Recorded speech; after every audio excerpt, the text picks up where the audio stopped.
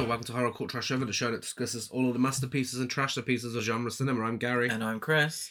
And we are moving on from Valentine specials to one of my favourite topics on this podcast, the Women in Horror Month. Yes. Which, and I have said on this podcast many times before, it used to be an official month, but now I believe it is just Women in Horror Movement. So we're just going to continue to celebrate great horror films directed by women. Yeah.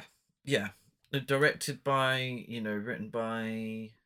Yeah. Mainly directed by, but women having a greater presence within horror. Obviously, women have always been part of the horror genre, but usually just actresses dying on screen. Oh, Let's be fair here, or, damsels in distress, or, quick TNA. Mm-hmm. And, we're not totally against that sort of thing. We discussed many films that, have all of that. But it's important to realise that women should have a greater voice in the horror genre.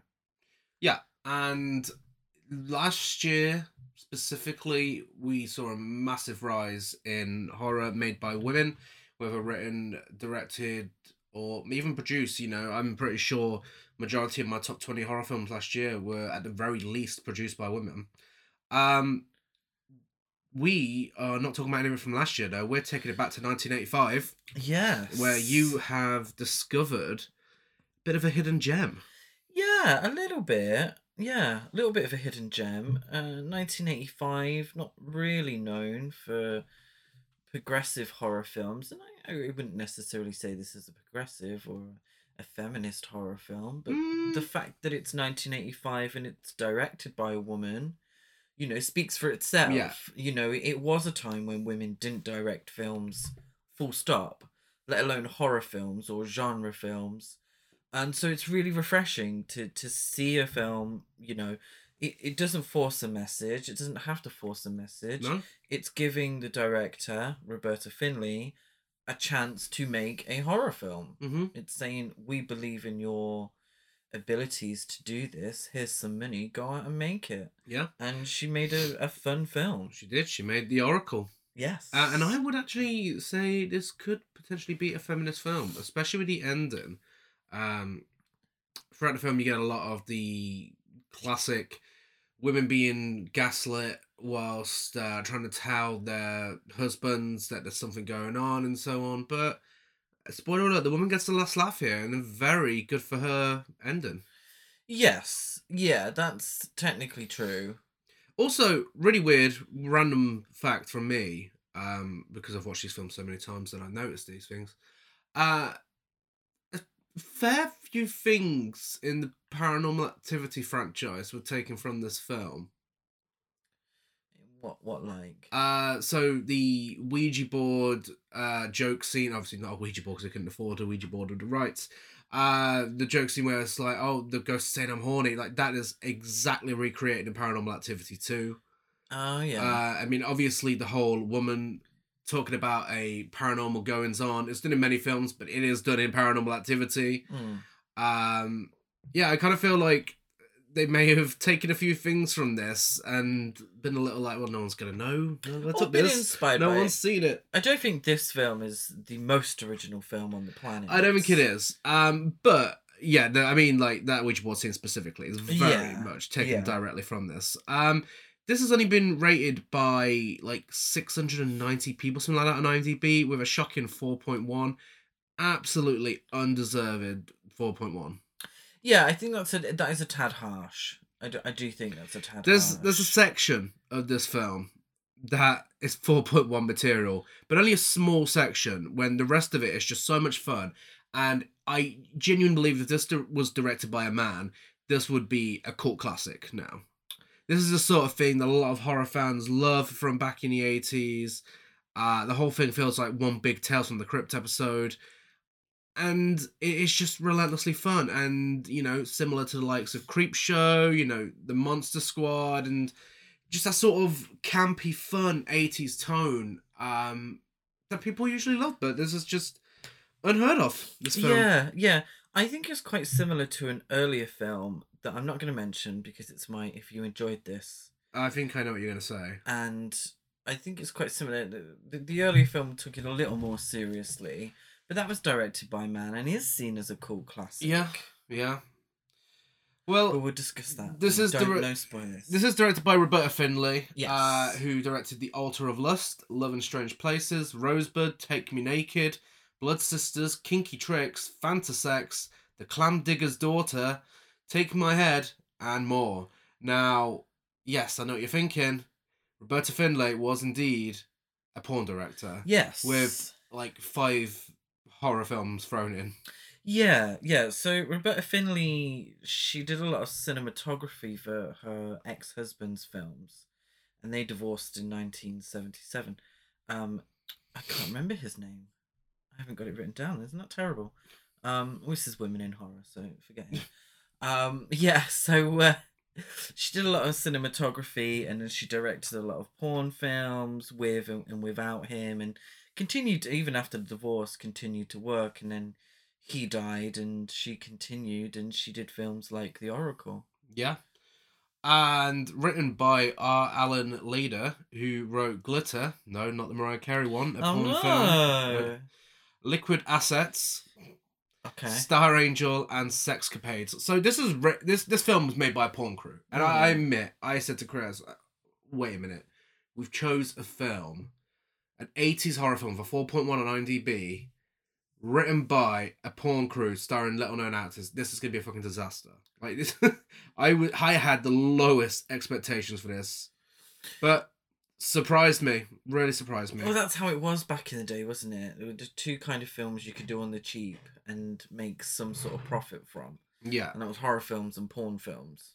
So they kind of knew their audience. I don't think the audiences are too dissimilar. No, really. Straight guys in their, early 20s to 40s. Yeah. I don't know the budget, don't know how much it made. There's hardly any information about this film online. But one fact I do have is that it was a lot more graphic in its original cut, and it was cut due to the MPAA. But do you know what? That surprises me because this is pretty fucking gory. Yeah, there was some good kills in it, actually.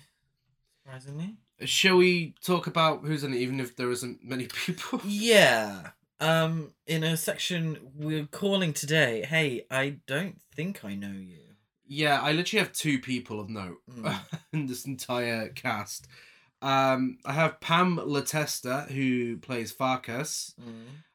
She was in Law and Order Special Victims Unit, Don't Mess With My Sister, Blood Sisters, My Secret Billionaire, and Suffering Bastards, and more. Oh my. Irma St. Paul, or Paulé, as her spelled, plays Mrs. Malatesta. She was in 12 Monkeys, Finner, Homicide, Life on the Street. Wow. Trees Lounge, Sex and the City. Wow, the Steve Buscemi directed film. Yeah, Sex and the City, Party Girl, and more. And who did she play? Mrs. Malatesta. Who Is I that the assume old lady is at the the old lady at the beginning? beginning. Okay.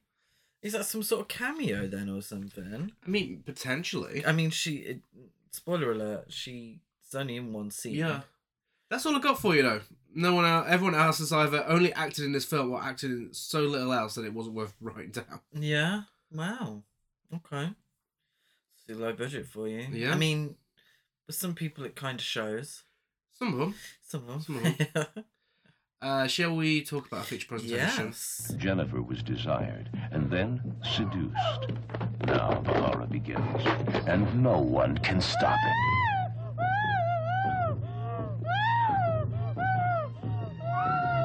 She doesn't know the danger it will foretell or the evil it will unleash. Jennifer, are you all right? I don't know. The Oracle. The horror has begun. What the hell are you doing in there? Jenny! So we start with the opening credits over an old lady who I'm assuming is Mrs. Malatesta. I mean, yeah, it makes sense. She's an old psychic lady in a basement. Yes. Is she in a basement? I don't know where she is. I don't know where this place is. She's spelling more day using a plastic hand holding a feather pen. The plastic hand, we'll soon come to know, is the Oracle, the film's title. I don't think it's meant to be plastic, but okay. Well, it's very clearly plastic. It starts moving by itself, and she informs the ghost that she cannot help them, and a card starts burning. The Parker brothers wouldn't let the filmmakers use their Ouija board in the film, so Roberta Findlay had to come up with the stone spirit hand instead. Stone, not plastic. It's stone. Stone. Yeah, this is absolutely taken from a mannequin. Yeah. And but it does look stone, but it also looks a little like it's been glittered. The rights for using a Ouija board, oh my god, it's been used in so many worse films than this. Yeah, I suppose so. I assume the Parker brothers weren't around when Ouija was made. No, but the filmmakers for Ouija probably offered them a lot more money than Roberta Findlay That's did true. for the Oracle. That's true. And I mean, it kind of just does the same thing anyway. It does. We're introduced to Pappas with his beefy moustache, and I mean, it's a solid 11 out of 10. It's a good moustache. He has a very open shirt as well, and a big hairy chest. Yeah. And he's taken something heavy away in a chest, and then makes a comment about the old lady who lived there before. Yeah.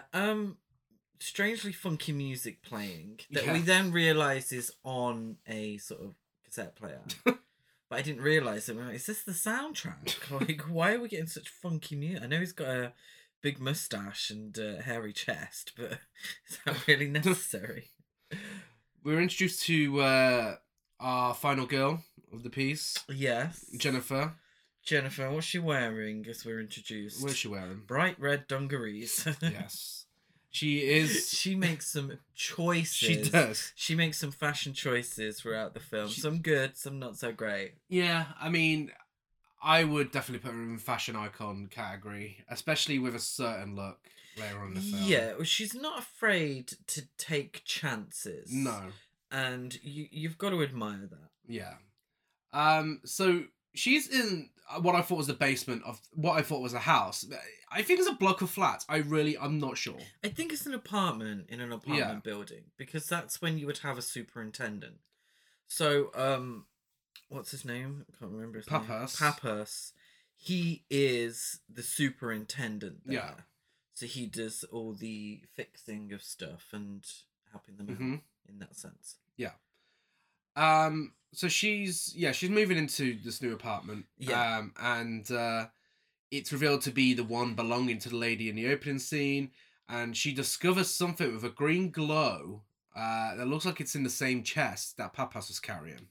Yeah, so Jennifer knows that she's in a horror film. She does. So she decides not to turn on the lights to go and check out this creepy chest where the light's emanating from, and then gets a nice jump scare from Pappas. Yeah, for only the first of 2 times in this film, she walks backwards and bumps into a man. This actually happens twice. This time it's Pappas. Happens to me all the time. Jennifer finds the hand with the feather pen, and Pappas informs her that it's called the Oracle. It's a quill. It's a quill. Pen, okay, quill. Great. Clearly I'm uneducated. And is used to talk to the dead, and that the lady who lived there previously taught him how to use it. So he shows Jennifer how to use it. We then cut. The editing in this film is bizarre. It is.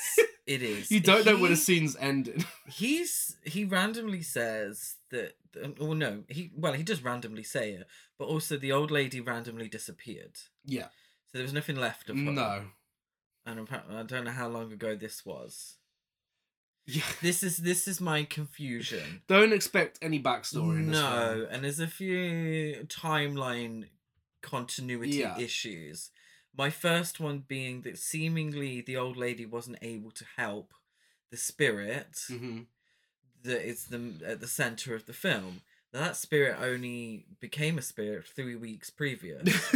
So they've managed to not find this woman, but then just sold her apartment willy-nilly without her there in 3 weeks. It's true. And they've also, moved in. And it's just like moving her stuff. What's Morday, by the way? I think it's Latin. And I thought it said murder.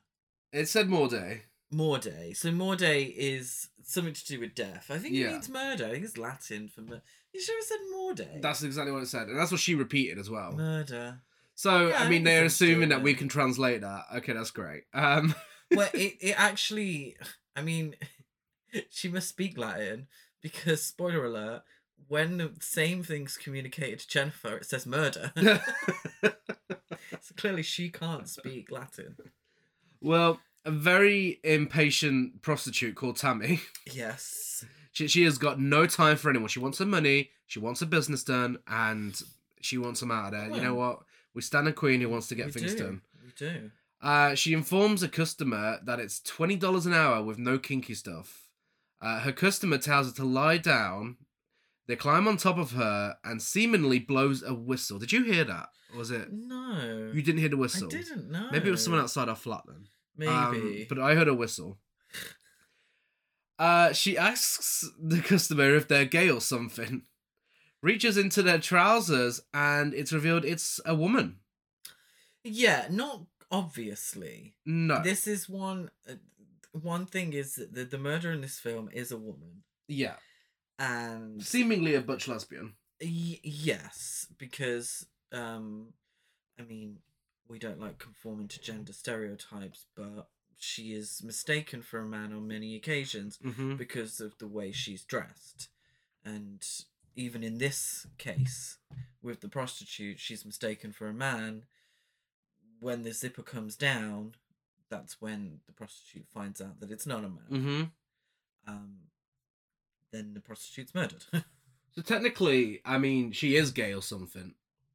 Yeah, seemingly yes, because later on in the film, she also says about having her way with Jennifer before killing her off. Yeah. I mean, it's not the best gay representation. No, no. Very, very 1985. But, yeah, it also isn't massively... I mean, it's not great, but for 1985 standards, it's not massively distracting. No, because it's kind of not dealt with. No. It's kind of, particularly from Jennifer, she mistakes her as a man at when she sees flashbacks to the murder, and then when realizing she's a woman, she doesn't actually make a big deal of it. No. She literally just says, "Well, I thought it was a man. Turns out it was a woman." So it just cracked on. It just like didn't make a big deal of it. I mean, personally, I'm hoping Jennifer is bisexual herself because I'd very much like her on our team. Okay. Just saying. Yeah, so the customer's called Farkas. Mm-hmm. She handcuffs the prostitute and forces her to lick a knife before stabbing her to death. The role of Farkas was originally written for a man, but Pam Latista came to the audition with her boyfriend and introduced herself to the director, and Findlay was so impressed with Latista that she cast her in the part. Instead of her boyfriend. Well, that's good. I mean, she got a paycheck. Yeah. You know, it's Breaking boundaries of another genders. role for you know. women in the film. You don't get that many female killers, really. They get a prominent role. So yeah, I mean, Yeah, it's got its pros and cons. I Yeah, mean, it you know, has. the fact that we have someone who's not a feminine female character and, like you said, a female killer, that's always, you know, a nice change. But at the same time, you know, the lesbian representation is like the best. of course, yes. Silent Night plays as Farkas cleans her knife, and it's revealed that this is actually a Christmas film. Yes, technically, yeah. Yeah, she And says she's, Merry Christmas, Tammy. Tammy. Yeah, and leaves. When she goes onto the street, a drug dealer approaches her. It's like, "Hey, buddy, you want to buy some joint or some coke?" But then realizes that Farkas is apparently completely hideous and walks away. Oh, a woman. Yeah. So back in the apartment, Papas says, "I must say, it's very nice to have young people here after the old lady who lived here. I have to go now. Have a nice Christmas. Merry Christmas. No, have a nice night. Merry Christmas." Yeah, so it's earlier on, Jennifer had invited Papas to a party. And apparently this is the party, I think. Yeah. Because she says, "Oh, do you want to stay, Papas?" Because he's helped her get everything together. And he says, "Oh, no, it's fine. You enjoy yourselves." number one, there's only 4 chairs around that table and only 4 place settings. So that's pretty disingenuous for Jennifer to say, well, why don't you join us? Well, you have to sit on the sofa. Also, I assume the gentleman Is a one-time actor. playing Pappas is number 1, a one-time actor. Number 2, not Greek. I don't know, actually. Do you think? I'm not sure. This is sometimes the problem with films, is that obviously if he is Greek, he's been told to really put on a strong accent, Yeah, his line delivery is something else. which in itself is a bit. I mean, if anyone's seen Shirley Valentine, it's giving Tom Conti in Shirley Valentine levels of Greek accent. Well, I mean, his name is Chris Maria de Corin. So, I don't think that's a Greek surname. I mean, I will find out if I can. I don't think it's a Greek surname. Either way, if he's Greek or not Greek, I He don't can't think act. I don't think that he can't act, and I don't think he talks like that in real life. No, there's no. This was his only film. Yeah, but it's also quite rude that she, has invited him, put the invite out there, but only set places at the table for 4 people. Yeah. And that would be her husband Ray, his colleague / maybe brother, because they look exactly the fucking same, Ben, and his wife Cindy, who is Jennifer's best friend. Yeah, so Ben and Ray, their moustaches are, they're giving Pappas a run for his money. Yes. Every man in this film has to have a moustache. Every single man. I'm a in fan. This film. It's the only way that we knew that Farkas was a woman. Yeah. Was because she didn't have a mustache. Because every single man in this film has a mustache. Yeah. I'm absolutely here for it. Oh, yeah. Living for it. You could tell it's made by a porn crew, if that's the type of people they're hiring. Clearly, of course. I do have a problem though, because it's difficult to know who the fuck is who. The three white men all look the exact same. Yeah.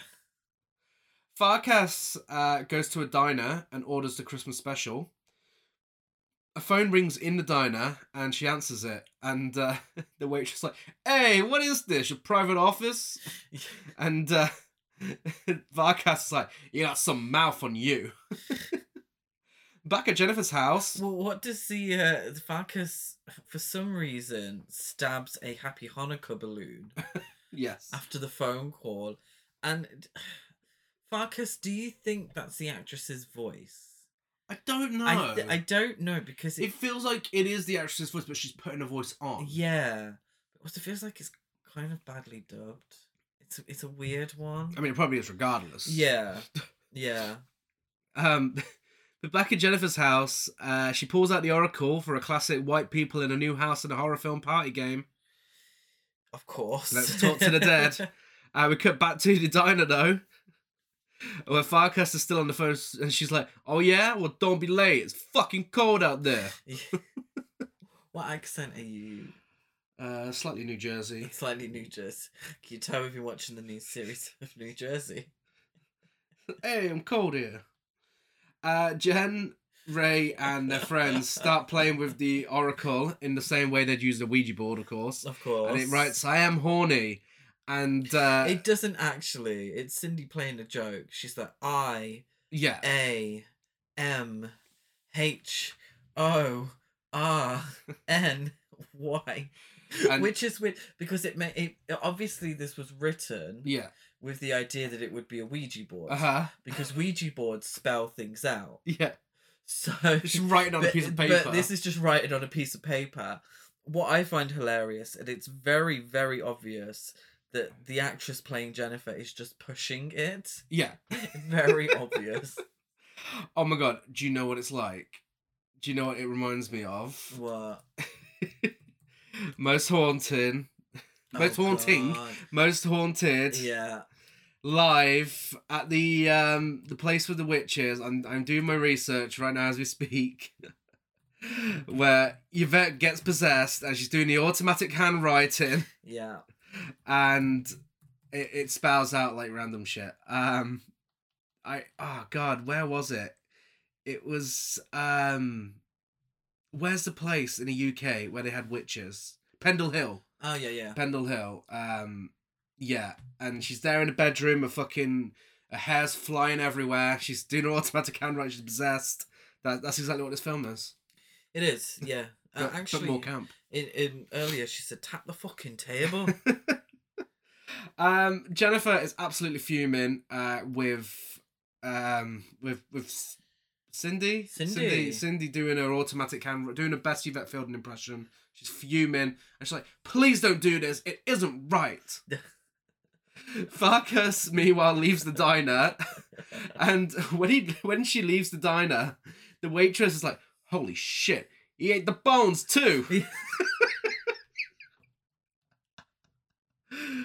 I mean, I feel kind of sorry for Farkas. I mean, you know, she's misgendered. She's had a bit of homophobic hate already. She's just trying to live a life, and this is why she started murdering people. This is her Joker origin story. Okay, I don't think that's the case. She murders for money apart from the prostitute, and I don't know why she murders the prostitute. It's never really explained. Because she was homophobic to her. I don't think she was. Hey, you gay or something? I suppose so, yeah. The Oracle starts moving, and by the way, I shit you not, this isn't my messy notes. This is how fast the film moves between scenes. Yeah. The Oracle starts moving whilst Jennifer's hand is on it and writes, "Help me." And Ray is fuming and gives her a telling off in the bedroom. Oh, Ray. He's like, "Why can't you act a little more like Cindy, eh?" It's like He doesn't talk like that. It's like a little more positive, assertive. And she's like, "Well, I'm not Cindy, I'm me." I'm like, "Yes, Queen." He says, Yes, you "You're are." always whimpering." I mean, she is, to be fair. Hey, you always whimper. She is. She is a bitch She of really this film. is. It's only when she gets a certain piece of clothing that she Yeah. stops. But you'd be whimpering if you were married to Ray. Well, that's true. He's Horrible. awful. He accuses her of wanting attention with the Oracle and suggests they start a family so she has something to concentrate on. They have a kiss, but she doesn't want to take it any further, and Ray is fuming. He's so even more he goes pissed. to sleep. And this is very much my thing here, so I think this is a feminist film. He's very much like, "Oh yeah, we have to have kids for our life to have a purpose." And Jennifer's like, "No, fuck off. I'm focusing on my new career as a psychic. Leave me alone." Well, she didn't really have a career, does she? She's Well, not a career woman. okay, she's living her best life, trying to solve murder mysteries with a psychic hand, and she doesn't want to have kids. So, fair play to her. Now, this is a little confusing because obviously they've gone to bed now, and that was a Christmas Eve dinner. It Yeah. was. Christmas Eve dinner. So later on in the evening, Jennifer is awoken by a flashing green light and scratching noises from the planchette, which is the Oracle, writing out the words, "Help me again." Oh, help me again. No, this time it gives her 40. Who? It gives her the entirety that she needs to solve the rest of the mystery for the film. Oh, but does it help me again? No. This handwriting's terrible. No, we actually, yeah, it's really bad, and we can never see what it says until a character reads it out. Yeah. Oh, so it gives the full lowdown Yeah. on William Graham, doesn't it? Yeah, it's like, "Hey, hun, so this is what you need to know for the rest of the film." Now, what? How does she say? What does it mean? It's a bit weird, isn't it? So she walks backwards again for the second time in the film and bumps into a man again, and this time it's Ray. And she's like, "The board gave me another message! What am I going to do? What does it mean?" Who are you? And he's like, "Right, well, I'll get rid of this piece of shit." Yeah, and he doesn't know. No. Does he? We then cut. Now this I was a little confused by. Jennifer and her friend Cindy go shopping for what looks like Victorian clothing. She is dressed like a Victorian She ghost is, girl. as Jennifer is also dressed like a Victorian. It's given the ghastly ones. What is she wearing? But also, I thought, with the amount of racks they're going through in the shop and moving things around, I thought they worked there. I thought they worked there. So I said, she discusses what happened on Christmas Eve. And she refers to it as Christmas Eve. She didn't say yesterday. She says Christmas Eve. Uh-huh. Yeah. So Christmas is gone. It's Christmas Day, they're shopping. Well, that's seemingly not. Because obviously the way they say Christmas Eve, with Cindy and how the planchette gave the name of William Graham. So she says that to Cindy. and they decide to call him. Yeah, because This William Graham. Yeah, because the ghost also wrote his phone number on there. Apparently, yes. And so it turns out, after they called, that Mr. Graham had committed suicide 3 weeks ago. Okay, this is where I'm confused. As they are shopping for Victorian clothing, Christmas music is still playing. So what fucking day is it? Hey, Christmas isn't over Should until you not- January 5th. That's not true. You don't hear Christmas music after Christmas Day. It's ridiculous. So they're either shopping on Christmas Day, which is highly unlikely. They may be working at this Victorian clothing shop. Because it's hard to tell. But either way, I think that the soundtrack is wrong and it should not be Christmas music because Christmas is over with. Well, But it's not past New Year's Day because New Year's party, spoiler alert, is coming up. that's true. So what are they doing? I And Where don't are know. they? They've gone back in time. They've gone back to Victorian times. Well, she also says that her living room smelled like dead roses, and Cindy suggests that it could be a Chinese restaurant. Okay, first of all, since when do Chinese restaurants smell like dead roses? And second, there's nothing to suggest she lives near a Chinese restaurant. Did one just grow legs and fucking walk to her apartment? No, she said that the phone number might be for a Chinese No. restaurant. She said the smell was. She said no. She said that the phone number might be for a Chinese I restaurant. swear she said it was the dead roses smell. No. Okay, well, then that's just poorly placed dialogue. Yeah, no, of course it is. No, but she did. It's like, oh, give it a call. It might be a Chinese restaurant. Yeah, so between when she says give it a call, that's when Jennifer says, oh, it smelled like dead roses in there. And then she's like, probably a Chinese restaurant. No, I don't think. It doesn't make any sense. I know that. That's where it was, though. Okay, if that's how you heard it, I won't gaslight you. Cindy It's enough of that in calls this film. Cindy calls the number on a paper and asks for William Graham. And she's told by his wife, Dorothy, that William committed suicide 3 weeks ago. We cut to Dorothy, who is fucking serving a look at her desk. Do you know what she's serving? What's she serving? Jodie Foster. She is. She's definitely... She has just got the money from his death, and she's got herself a nice outfit. She's got her own office now. You know, she's having a great time. She informs Tom, yet another man with a moustache who looks identical, Good specifically to gracious. Ray, Oh my god. So confusing. that someone was calling and asking for Bill, and she seems really concerned about it. Back at Jennifer's house, the Oracle starts writing again. Jennifer throws it in the bin and looks so satisfied with herself, which causes the lights to start flickering and everything in the room to go fucking crazy, falling over, being thrown at her. Fair play to the actress playing Jennifer because, I mean, she is acting like she's being dragged. She's having random shit thrown in her face constantly. The camera's and tilted. yeah, she is giving it her everything. It's her She's- only film and she's giving it her all. Bless her. She's trying her best. It's not working, but she's trying her best. And that's, you know, Well, that's you've very got to rude, give isn't it? credit there. Something that annoyed me, and it annoys me in real life, and it annoys me in films. She gets the box with the Oracle in Mm-hmm. and throws it into a bin. Yeah. And it's a little wicker bin, Mm-hmm. like a general office waste bin. Yeah. And it fills the whole bin up. And the bin is like a foot away from where the box was anyway. And it drives me insane. It genuinely drives me absolutely insane. In real life and in films, when people throw away something in a bin that's just as big as what they're throwing away.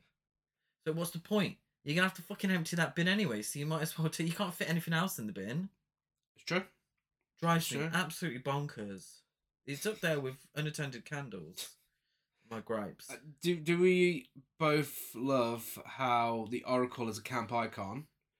Like Jennifer throws the Oracle in the bin, basically calls the Oracle trash, and the Oracle's like, "Fuck you, bitch! I am gonna fucking throw your living room at you." Trash. Yes. But the best part is There's the also reason. a rich old white man. Yeah, but I mean, do we know that? Yeah, it's Graham. Yeah, but It's William Graham. Yes, but the hand isn't exclusively belonging to William Graham. Any Yes, spirit it can is. possess it. Well, maybe William Graham was gay then, because That's William Graham. he's acting like a gay icon. He's doing spins and tricks. This is where I'm confused, because William Graham was murdered 3 weeks previous. Yeah.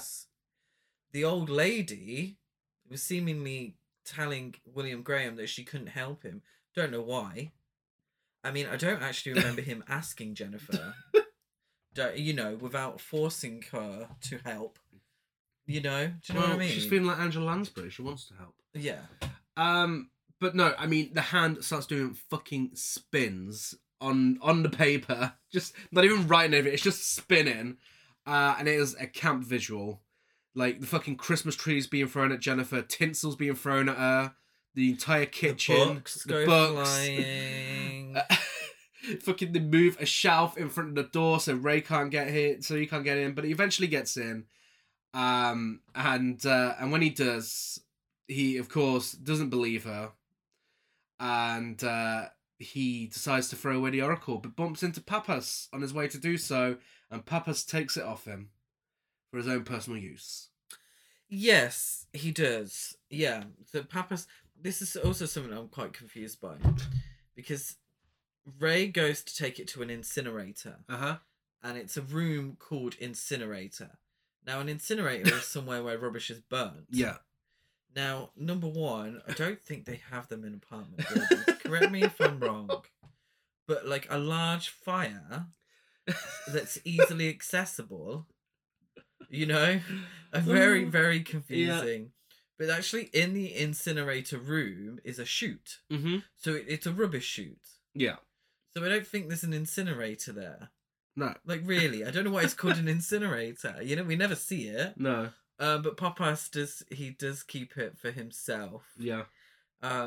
He wants it because he's fed up of losing at the lottery and wants the spirit to give him the lottery numbers for the next day. Yeah, so he tries using it, he just keeps shouting at it, spitting on it. And the Oracle is not having this at all. Like, it's been through a rough time recently. So it opens on its own. A green slime creature falls out of it. The creature attaches itself to Pappas's leg. Things start growing out of his fucking arm, and he starts stabbing himself. Now, this was obviously made on a shoestring budget. These practical effects are fantastic. They are, actually. Of the whatever creature this is, and I'm still confused as to why there's a creature in this film. I really don't get it. I'm not complaining. Or why this creature goes around killing people when he's trying to solve his own murder. But the effects on his arm and him stabbing himself are actually pretty good for a low budget film. Yeah, even like the rest of the film, the special effects are so good. So the idea is that he's only visualizing these and it's not real, so he ends up stabbing himself repeatedly and dying. Yeah, which is very Hellraiser 2, which came out a few years after this. Yeah. I think it's happened in a lot of films, though, to be fair. I wouldn't say... Okay, can we please give this film some credit, please? Well, and pretend for a second that it no one influenced saw the the films. fucking thing. Clive Barker probably seen it, I can imagine. I know he didn't direct Hellraiser 2, did he? I thought he wrote it, though, didn't he? Anyway, yeah. Yes, it was wasn't it based on his books? Oh, potentially. Look, so I'm just maybe trying Roberta to give... Findlay had read the books. books. Maybe. Yeah, he stabs himself to death. Jennifer and Ray are getting it on. Jennifer, her orgasm, I shit you not, she's there like, yeah,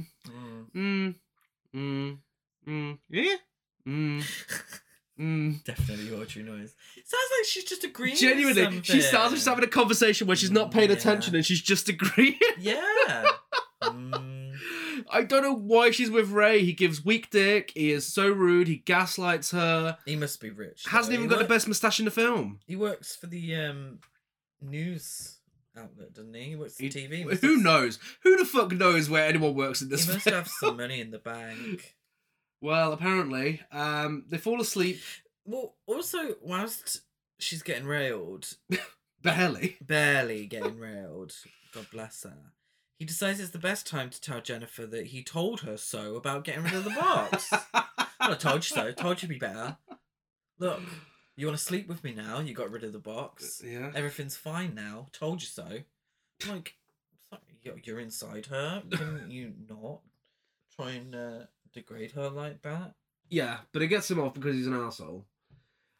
Jennifer already falls asleep with the TV on. She wakes up with a skull on the TV and the green light in her room, so she stumbles around in the bed and starts screaming. The skull disappears. She goes to the bathroom and giant creature starts clawing at the shower curtain. Again, inexplicably, I don't know what this creature's about. She Or tries for. to escape, but she's locked in. But she eventually leaves and finds Papas with a knife in his eye walking towards her in the living room. But it was all a dream. Yes, she had 2 bad dreams. And Ray's like, you crazy It's bitch. a dream within a dream. Yeah, Ray. Well, he's initially comforting her. Oh, you've had a bad dream, and then when it comes to breakfast time the next day, he's a proper twat He again. blames it on her watching too much late night TV. Yeah. And the ghost pushes Ray's coffee cup onto the floor. And then he's like, Jennifer, you look terrible. I'm going to work. Yeah. Well, he does say, "Why don't you go back to bed?" Yeah. I didn't think she looked terrible. No. The thing is with Jennifer is that no matter what time of night it is, no matter whether she's been woken from slumber, she's being chased by inanimate objects or a large wind. She's got a face full of makeup and her hair's always done. So credit to you. The Oracle appears on the dining room table under Ray's newspaper. In work, yeah, because apparently he works at some sort of TV station. Yeah. Ben brings Ray a file about William Graham's suicide, and Ray's like, oh, you're fucking kidding me, that's fucking bullshit again. But then Ben gets a call. Yeah. This art series of events. Ben gets a call informing him that Papas has been murdered. Yes. Why did he get a fucking call? Because he's a reporter. Yeah, but But they're all reporters. are they? Yeah. Is that what they're doing? Yeah. It's not really So clear, is it? and then they're like, oh, on the phone. He's like, where do you know where it is? I know where it is. That's my apartment building. So seemingly Ben, to really confuse it, I swear they've They live wife in the swapped. same building. They've definitely wife swapped. Definitely. Ben and Ray and Cindy and Jennifer all live in the same apartment building. Well, apparently. And that's when Ben is like, I know him. He's my superintendent. That's my apartment building. I'll get on the case right now. And so they go and do their investigative journalism. Yeah. Jennifer has a Raymond Simone moment. She does. She has a psychic vision. She gazes into the future, but the Well, past. she She gazes gazes into the past. And she sees Tom and Farkas gassing William Graham inside his car to make it look like it's suicide. Dun, dun, Now, dun. this is when this bitch means business. She fucking puts a beret on, She does. puts a scarf on. She's a scarf gay. Fucking fancy outfit. She goes to a magic shop and gets a man there to tell her the entire plot of the film. Yes. Yeah. He's an expert on the Oracle.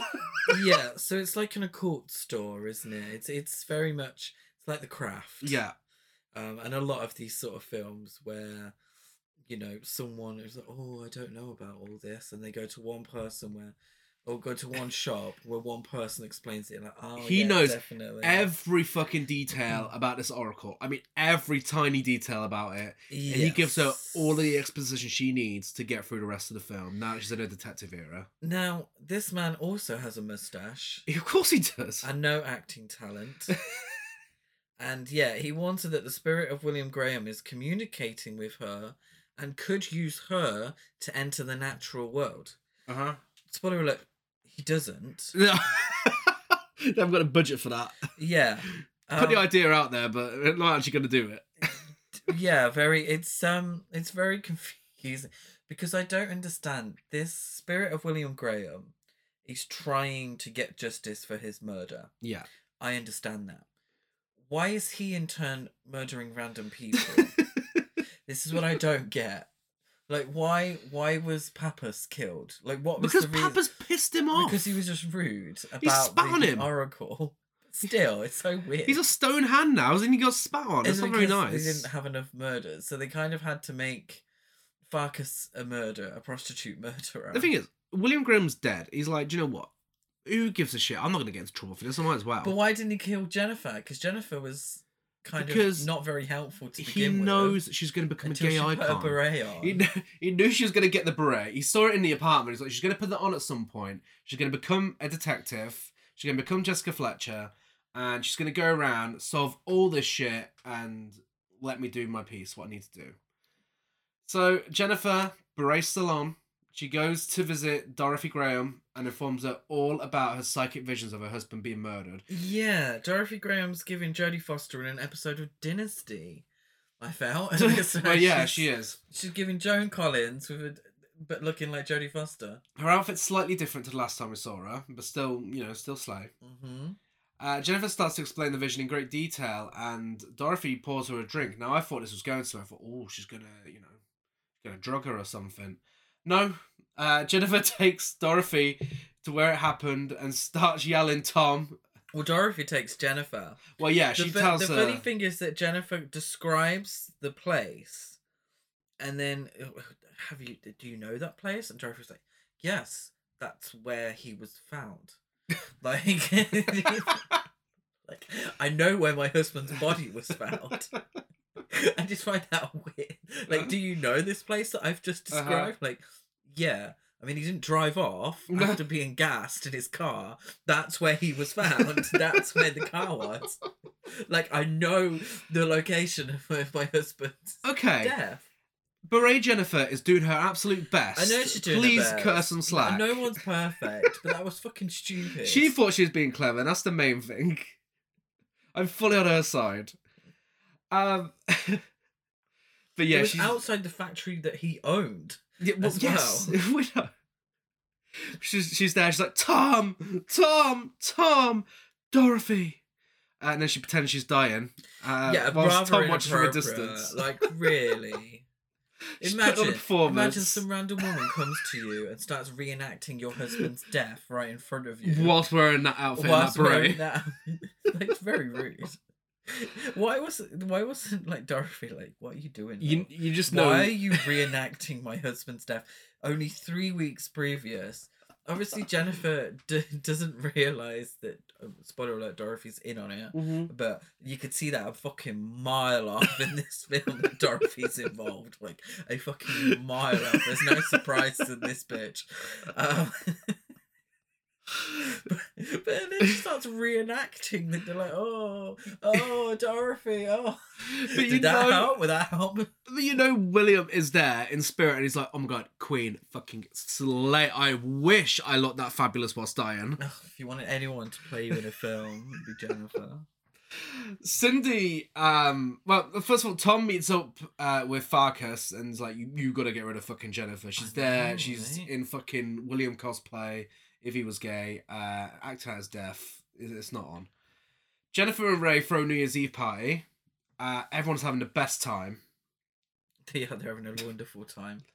Farkas... It's a strange one that she would describe her get-together on Christmas Eve as a party, when it wasn't. It was a dinner party, kind of. But then, I don't think... Did she mean to invite Pappas to the New Year's Eve party rather than the Christmas Eve party? I mean, that doesn't really matter. He's It's a fucking little dead confusing. now. He is dead. I mean, she doesn't give a shit about that, by the way. Yeah, he is Like, dead. He was murdered in the building less than a week previous. Murdered in her building. She had a vision of his death. Yeah. Couldn't give a shit about And that, they but she's fully invested still with have Will. the New Year's Eve party. A little inappropriate. But she's fully investigating William's death. She does not give a shit about Papa. She She's doesn't like, give oh, a fuck Pappas. that. She hasn't recreated it either. No. That was her party trick, which was interrupted by Farkas. Farkas is there disguised as a maid, and Jennifer recognises her. Yeah.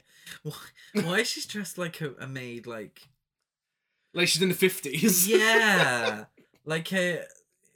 like Cluedo maid. Cindy reads Jennifer to Phil for all the psychic stuff. Oh, bitch, you just gotta get over it. So Jennifer goes outside to pretend she's in a music video on a balcony. Farkas follows her out and tries to murder her, but is interrupted by a drunk party guest who tries to kiss A her. very drunk party guest who tries to kiss her and gets a punch. She punches him in the face. return. Now, I was a little confused. She's not wearing a beret at this point. She's in a New Year's Eve party dress. This is probably Still serving. the confusion. is that Jennifer goes back inside, decides not to tell anyone She doesn't tell that anyone. the maid tried to throw her off the balcony. Okay, but who's going to believe her? I mean, come on. It's okay.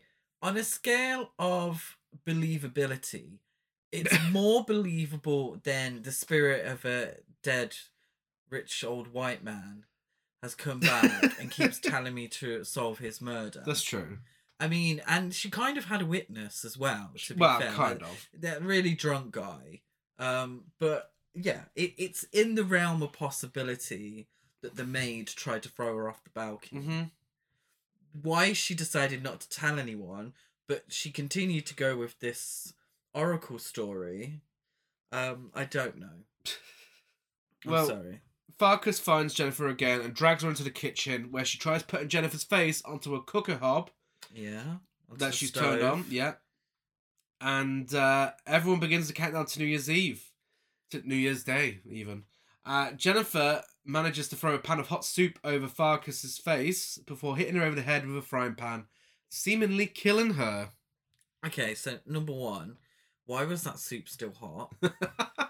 It's for midnight. Has it been left unattended? There's no one else in that kitchen. Midnight soup. That. Shouldn't leave it unattended like that unless it's in the slow. Well, it was cooker. useful for her. It was very useful for her. Number two, who serves soup at a party? Why are they being served soup at a New Year's Eve party? Imagine, like, it's now 1986. The first thing you eat in New Year's is a fucking A soup fucking bowl of soup. full of vegetables. Here we go. Oh, the food's on. Bowl of anyone fancy a bowl of soup? You're all pissed out your face. Here you go. Here's some soup. That'll help you. Get the burger and chips on the go, silly woman. Jennifer tries telling Ray about what happened before shouting that she murdered someone. Yeah. Didn't Cindy also, when Jennifer was having her moment in the middle of the party, Cindy was like, "You need professional help." Yeah. She soon gets that professional help. She does actually. Not so professional. Ray, Cindy, and Ben go to the kitchen with Jennifer, and Farkas has disappeared. She Yes. survived soup to the face. It can't have been that warm. No, it can't. It 'cause can't when we actually see her can't have been that. again, She's not burned. her face is in shape. That's true, You know. actually. So it was just the soup itself. Yeah. That was just. Jennifer heads to another room and asks the Oracle who's trying to kill her. And Ray's banging on the door. She's like, "Not now, Ray. Please go away." And the Oracle just writes "kill." And I was like, "Well, that's really fucking useful. Thanks for that, William." Yeah, it's not. Considering how much the Oracle and the Spirit can do, why is it writing coherent sentences that they struggle with? Yeah. Like, you've actually murdered people from the other side. Mm-hmm. You know, why can you not write the word? You know, my wife did it. Well, Farkas calls Tom to tell him it didn't work and informs him that she will not be dressing as a maid again because her mum had never raised no maid. Yes. Again, tearing gender apart. Yeah. Yeah. Raised a murderer, though. Raised a murderer, but Yeah. not a maid. So. Jennifer tells Cindy she wants to tell Dorothy about the maid.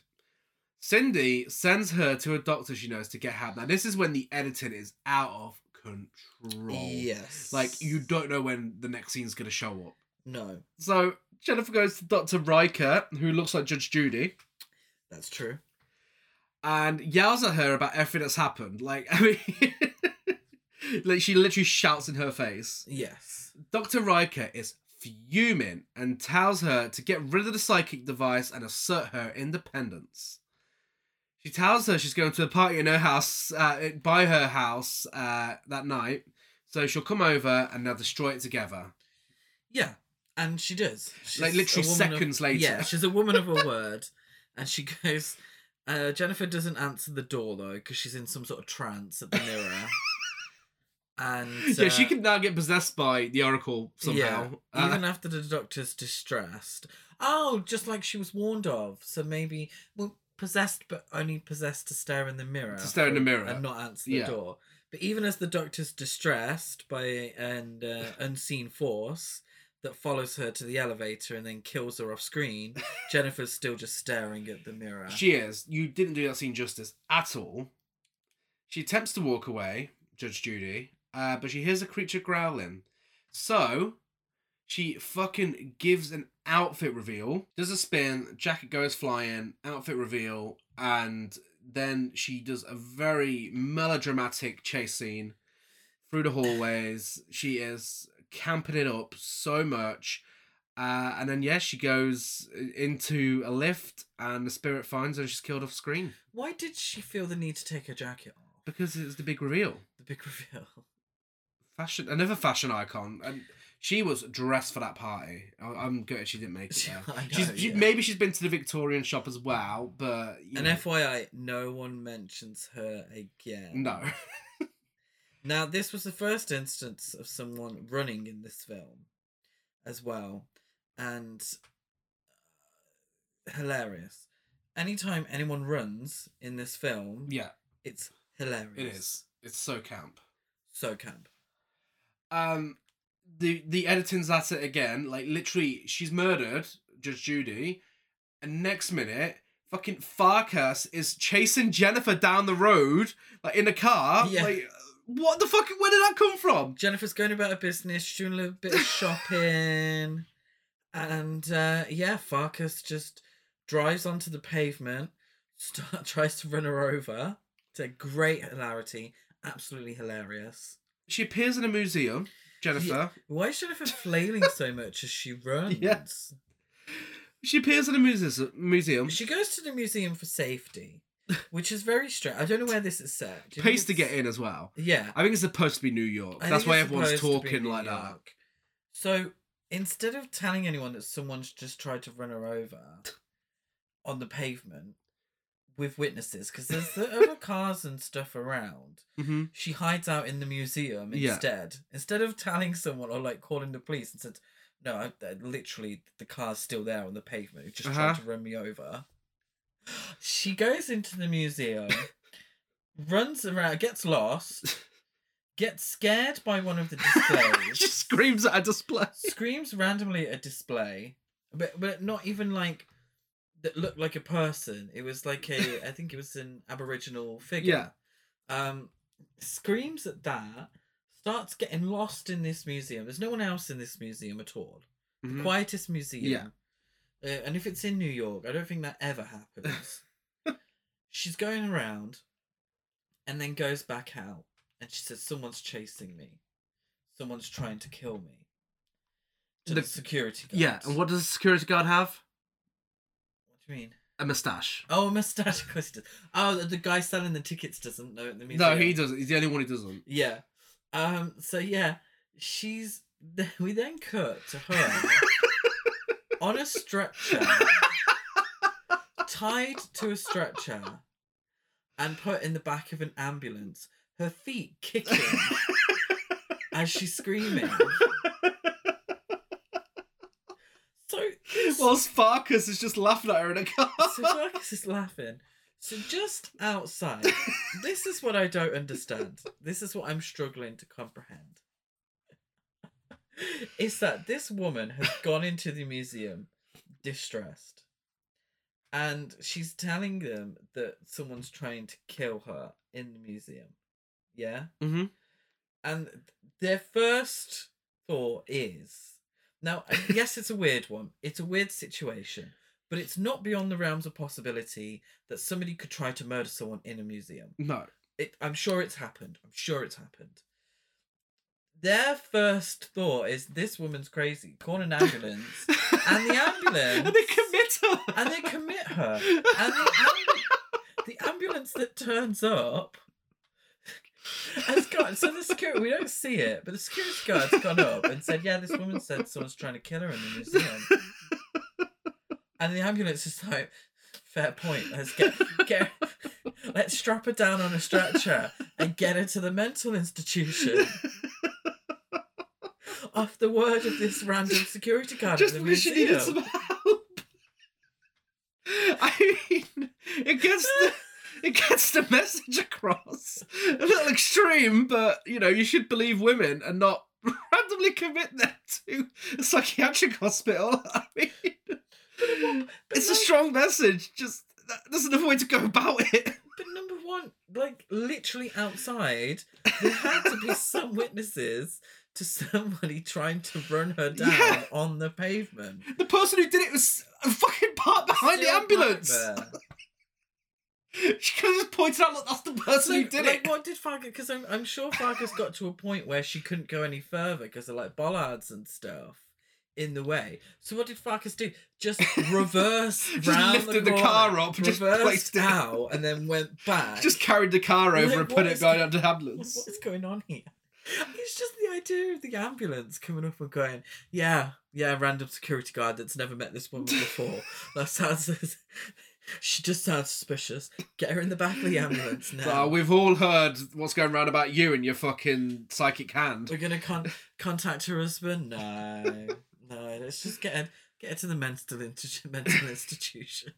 Well, Farkas calls up Tom to let him know what just happened. Like, you never fucking believe this shit.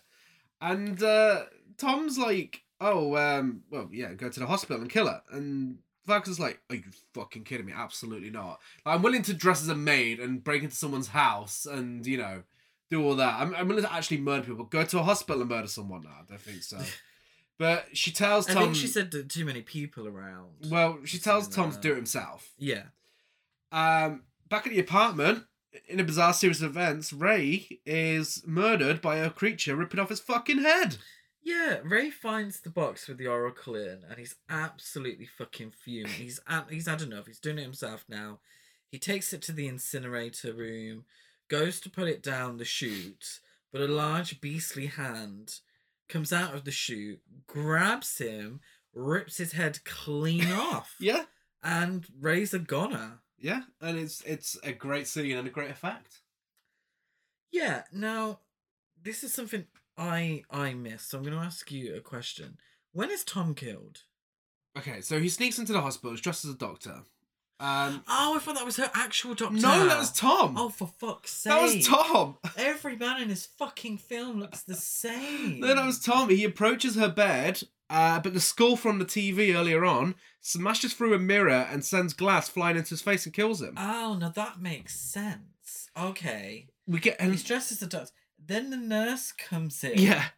And she's horrified. But she's horrified thinking that Jennifer has in some way broken a mirror and stabbed him repeatedly with mirror pieces. What do they think of this poor woman? Like Exactly.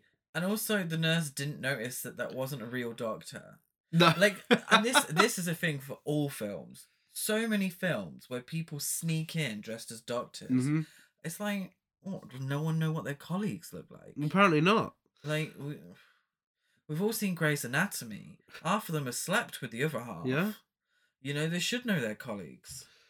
Well, Jennifer runs away from her room and the hospital staff chase her. They attach a fucking camera onto her belly and we get to see everything from the ground up when she's running. Oh, don't. It's so ridiculous. But we also see it from the hospital security man. Who has a moustache. Which I'm very confused because is this a hospital or is it a mental institution? Because it seems like a normal It's a normal hospital, but they're trying to make it look like it's a psychiatric hospital and with some harmful stereotypes wandering around. Yes, absolutely. Slowing down the members of staff. Some very harmful stereotypes. And they do slow. And then he kind of puts his focus on them and then Jennifer gets away. It was a very confusing scene. Uh-huh. They both have low and flattering cameras strapped to them as they run. The running is just as camp. It is. Flailing, weird, Phoebe from Friends style running. The patients are actually all played by the crew of the film. Oh, okay, lovely. The member of staff finds Jennifer and tries to place her in a straitjacket because she's gone too far this time. She smashed the mirror to pieces on her own. Apparently, just like threw the Threw pieces glass. at him in that small amount of time that they had before the nurse came back. More patients get in the way and she escapes. Dorothy meets her outside. She knew she was going to escape at that exact moment. I know, Just waiting there for her. Dorothy is, and this is her best outfit yet. Yeah. She is given Betty Davis in Uh-huh. All About Eve. She's given Corey Hart wearing her sunglasses at night. Yeah. Big fur coat. She's absolutely serving. She is. She's rich bitch who's just buried her third husband. Yeah. That she gassed. Literally. Literally. Yeah, she placed her in the back of the car with Farkas. Farkas is in the back of the car. So this is the big reveal that Dorothy's in with it. Oh, what a surprise! Yes. Yeah. Farkas suggests that she has her way with Jennifer before they kill her off. Which is, not great.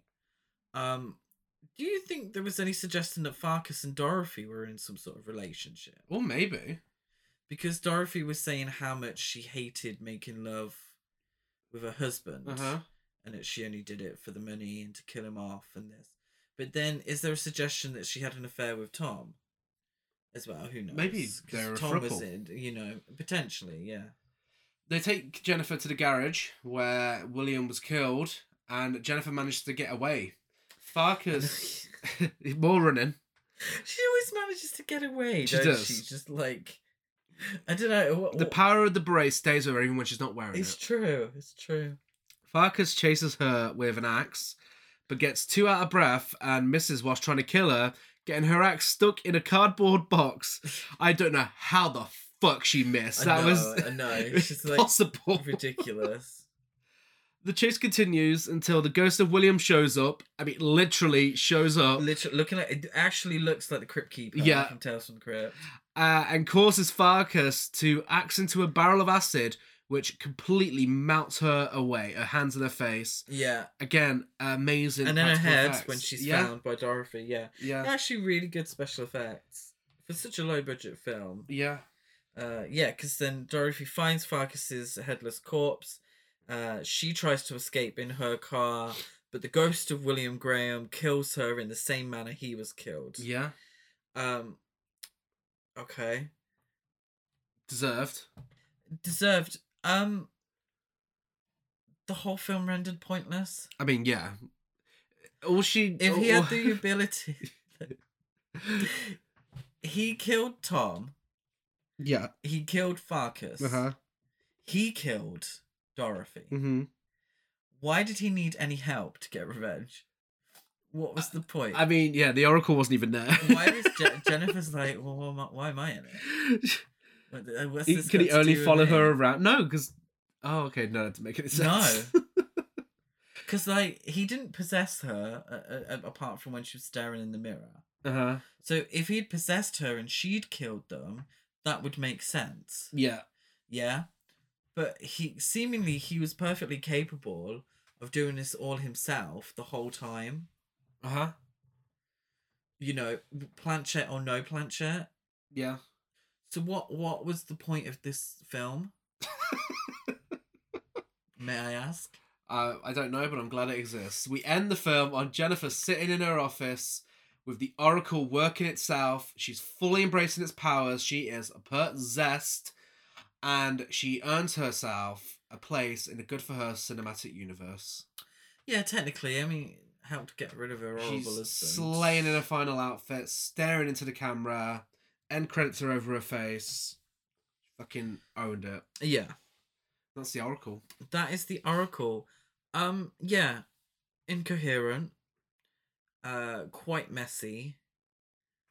But real fun. Yeah. It's just fucking stupid. Yeah. And it's just a stupid fun film. I loved it.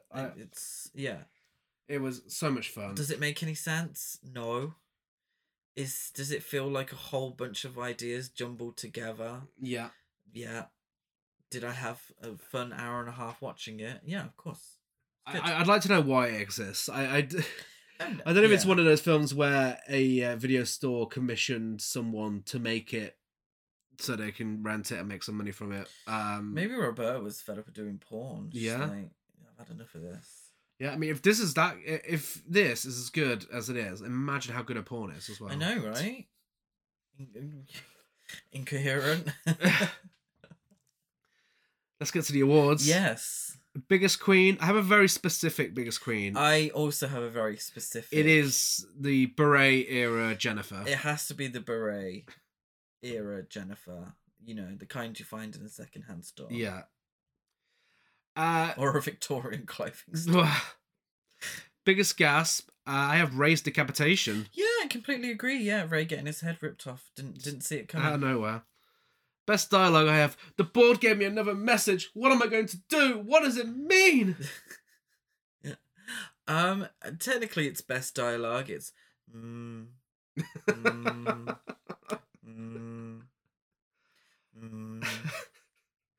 For That's Camp, I have Dr. Riker showing up, looking like Judge Judy, only to give Jennifer a talent off, do an outfit reveal, have a short yet melodramatic chase, and then get killed off screen. Technically mine is part of that, because I put That's Camp to any time anyone ran. Like anyone in the film, when they were running, it was high camp. Yeah. Yeah, absolutely. And for my rating, I give it 7 empowering berets out of 10. Ooh. I gave it 6 interchangeable men with mustaches out of 10. I'd say it's not a masterpiece, trash or basic. It's just a real fun time. Yeah. I mean, it's closest to a trash to piece because, I mean, it is badly written and badly acted. But it's, it's still got a lot of enjoyable stuff about it. So, yeah, somewhere in the middle of all of that. It's available on video on demand and YouTube. Oh. And if you enjoy this, I recommend checking out the Tales from the Crypt as in the TV show because it is genuinely like an episode of Tales from the Crypt. Yeah, which is probably why they had to throw so much shit in there to make it up to an hour and a half.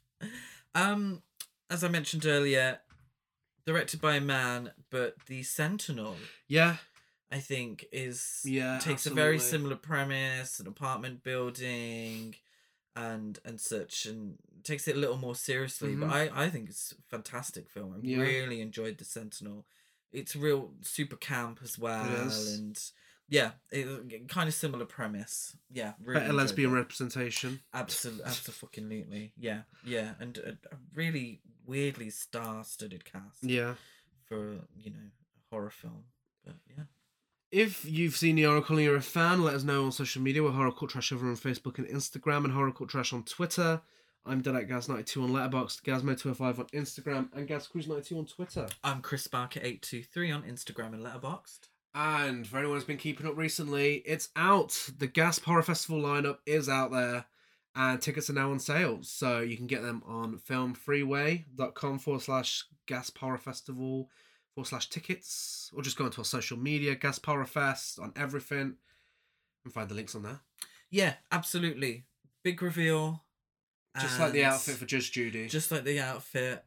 We had our big reveal, and the lineup looks spectacular. Yes. Well, I mean, you can say it is spectacular. You've seen all the films. Of course. Yeah, but it looks just as good as it is. Yes. So, yes. Give us a rate, review, and subscribe on iTunes, like and follow nothing else. Give us a rating on Spotify. It is double episode week, so we are back on Friday celebrating more women in horror with Slumber Party Massacres original versus remake episode. And next week we will be finishing Women in Horror Month with more female-directed horror greatness. Apart from the second film we'll be talking about, Sleepaway Camp, Slumber Party Massacre. Did I just say Sleepaway Camp for original versus remake? No. Good. I don't know why I'm getting them mixed up. Slumber Party Massacre 2 and 3, so that's right. By Tuesday next week, we'll have discussed the entire franchise. Yeah. Which is very exciting. It is. An entire slasher franchise directed by women.